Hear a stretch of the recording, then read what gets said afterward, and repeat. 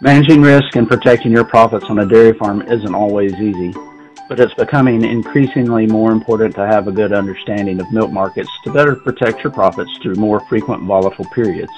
Welcome to the Protecting Your Profits podcast, a brief monthly update where I will take a deeper dive into topics or trends that will help you better understand milk markets and risk management.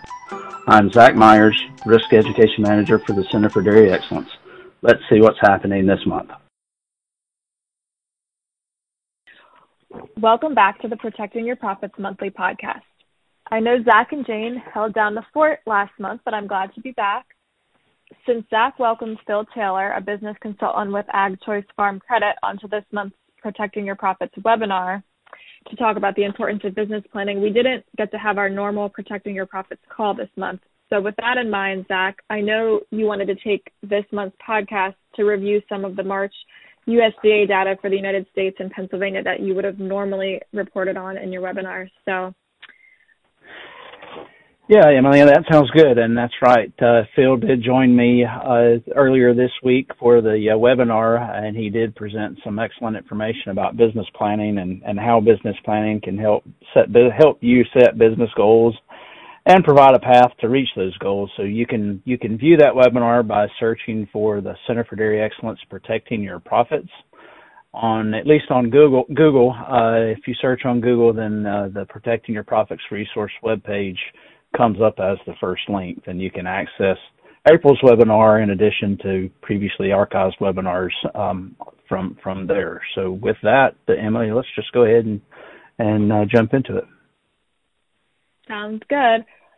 So for starters, the trend since last June has been increased cow numbers and milk production each month. Did that trend continue through March? Yes, Emily, it did. U.S. cow numbers increased slightly, about 1%, to 9.468 million head. And with that, production also increased 1.8% to 19.75 billion pounds of total production for the month of March. March year-over-year production indicates that there is production growth, but however, it has slowed slightly compared to February, when production grew a little more than 2% year-over-year.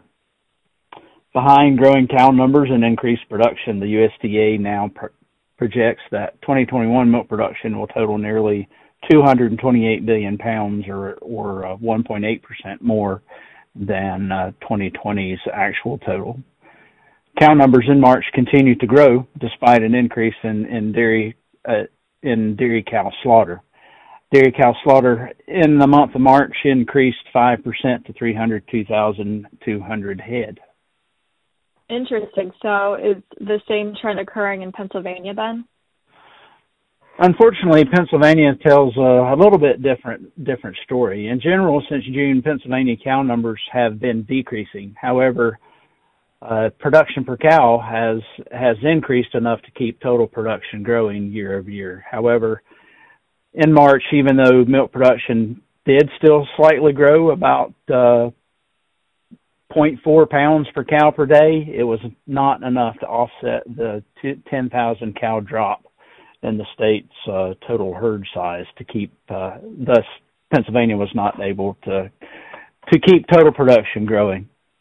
March Pennsylvania cow numbers fell to 475,000 head compared to March 2020's 285,000 head. But the one good thing to note that even though we are down 10,000 cows from last year, this is the third month in a row that Pennsylvania has been able to maintain 475,000 head. The 0.5% increase in per cow milk production equates to about 4 pounds per day per cow. Okay. Yeah, it would definitely be nice to see Pennsylvania be able to stabilize cow numbers and start growing its herd again. So with all of that production growth across the country, how would you say that's affecting dairy product production and stocks? That's a good question, Emily. In general, both the dairy product production and dairy product stocks are increasing. March butter, cheese, and powder production numbers won't be released until the 1st of May, but February saw butter production contract a slight 1.3% compared to February 2020, while cheese production rose just over 1%, and non-fat dry milk production increased pretty significant 17%. On the product stock side, March butter stocks grew over 14.5%, and cheese stocks almost 7%. Again, powder information won't be released until the beginning of May, but for March. But February powder stocks were up over 8.5%. That does make sense that with increased milk production, we have increased dairy product production. I know you've told me before that increased sales can sometimes offset increased production, but it does look like overall dairy product inventory is growing. In general, that doesn't usually bode well for dairy prices, does it? You're right, Emily. Generally, it can be a recipe for disaster, but there are several things going on right now that are actually improving dairy product prices, thus farm gate milk prices, and we'll get into some more of that, some more of those reasons here in a bit.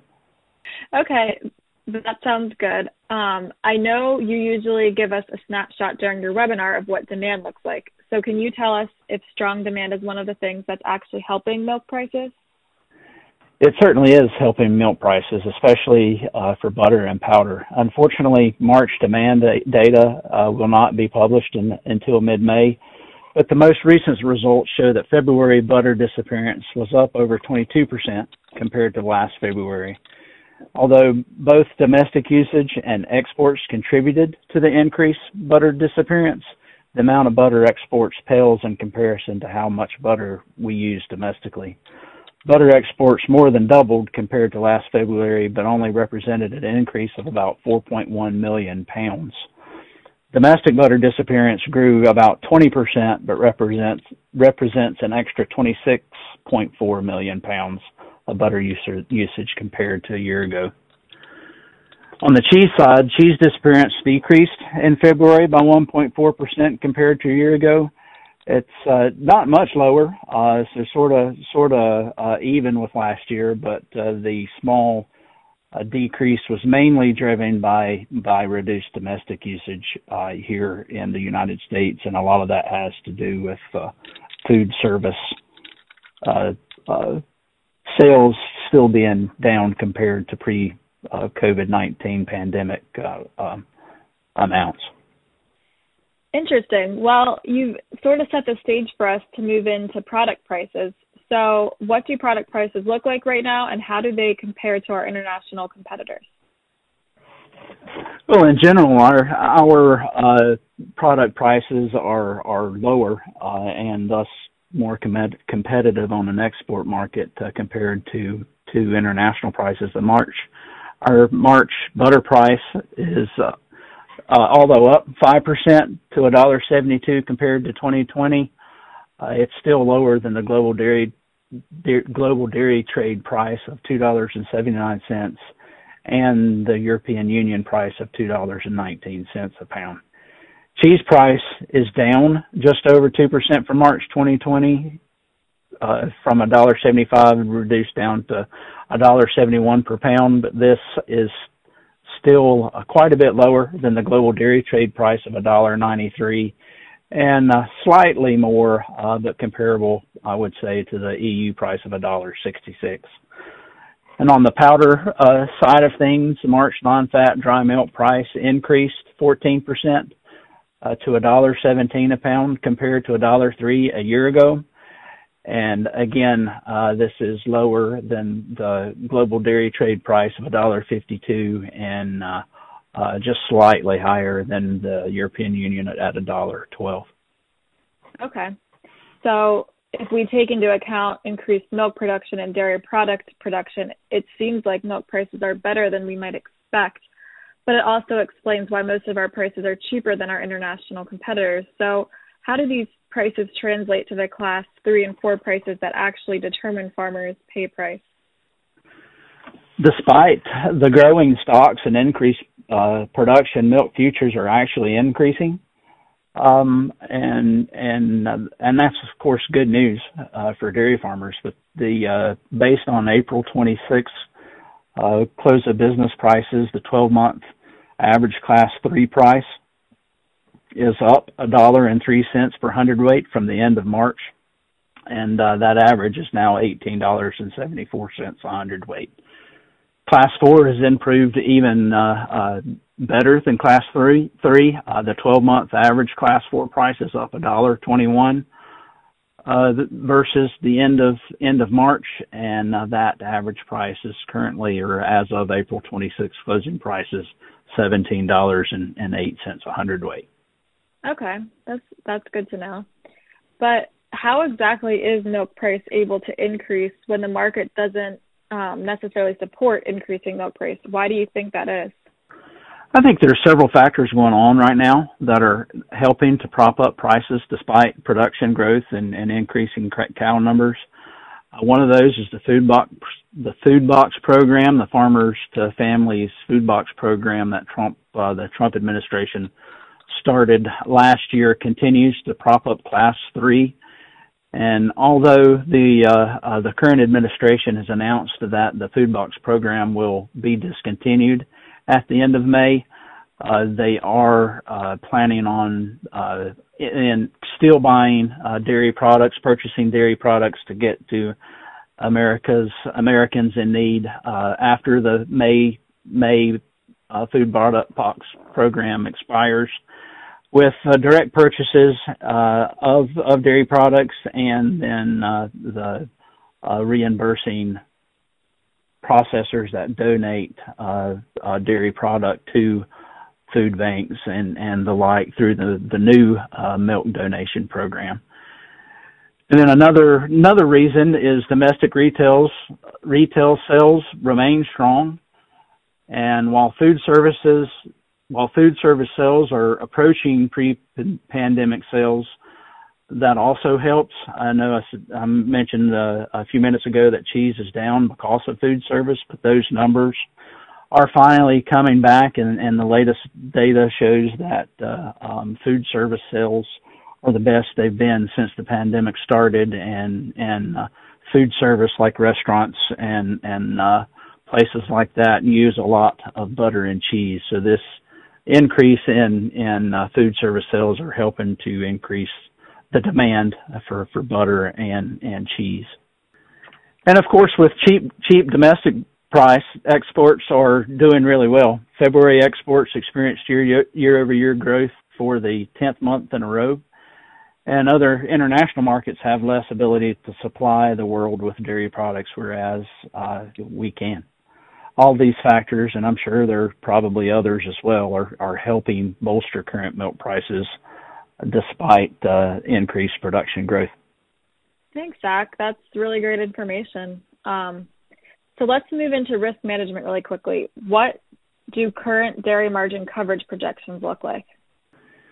Well, the most recent margin announced is the February margin. March's margin won't be announced or won't be available until April the 30th. So there's still a couple of days out from that. But the February dairy margin coverage margin, as many of the listeners may already know, was announced at $6.22 a hundredweight, which triggered a $3.28 per hundredweight payment at the maximum margin coverage of $9.50 a hundredweight. And this payment equals about $2,600 per 1 million pounds of production history, up to that 5 million pound production history cap. So very, very significant money, especially on the farms with the higher, closer to 5 million pounds. But it's all scalable, so it's all relative. So $2,600 is a good chunk of change to help in low milk times as we're currently having. The current projections still show that even though milk prices are increasing, that DMC will potentially pay every month this year.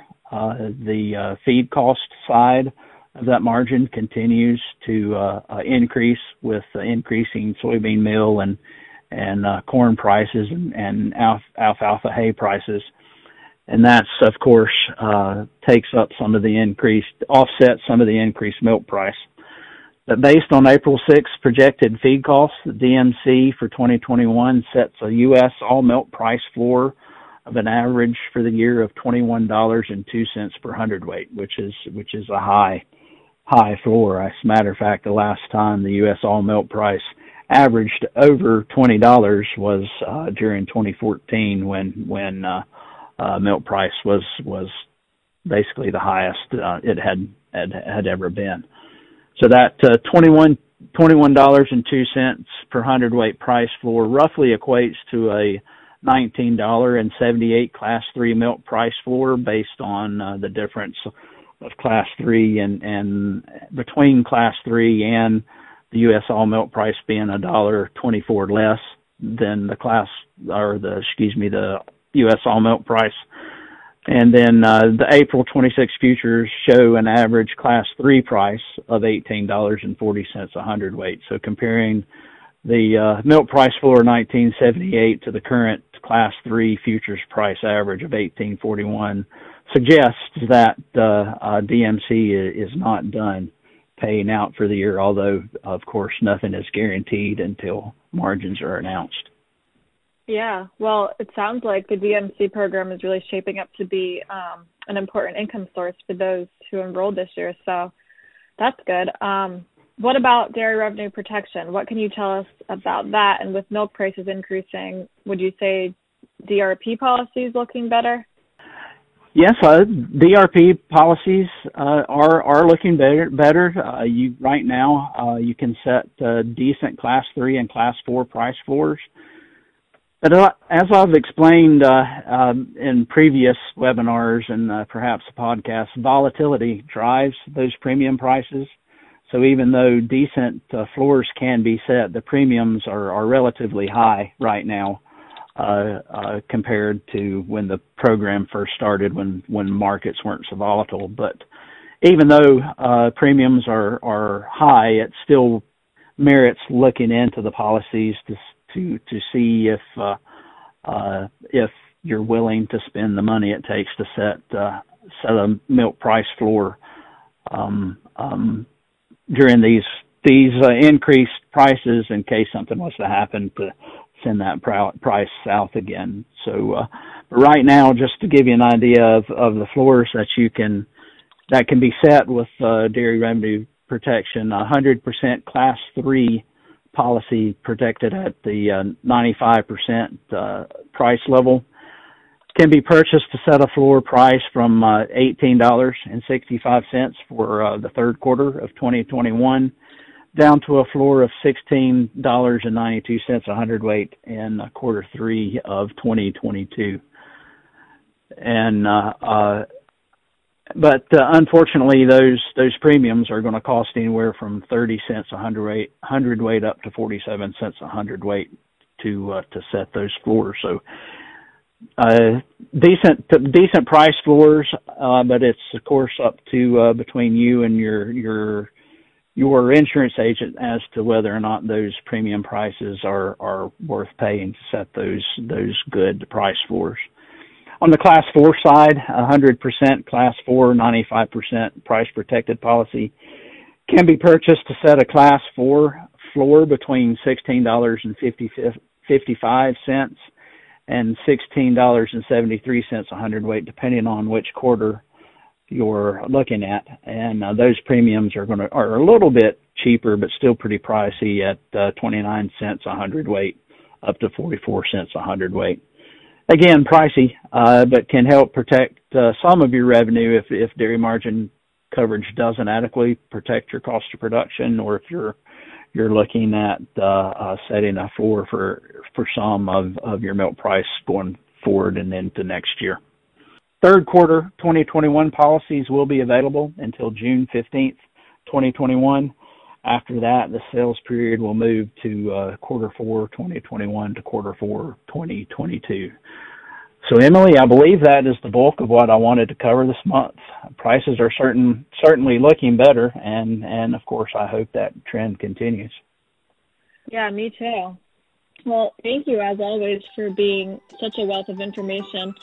And for everyone listening, don't forget to subscribe on Apple Podcasts, Spotify, or Amazon Music. And if you're enjoying these, maybe even share it with a friend. And thank you for listening. I hope you enjoy the spring weather. I'm sure everyone's busy, and we will be sure to talk to you next month.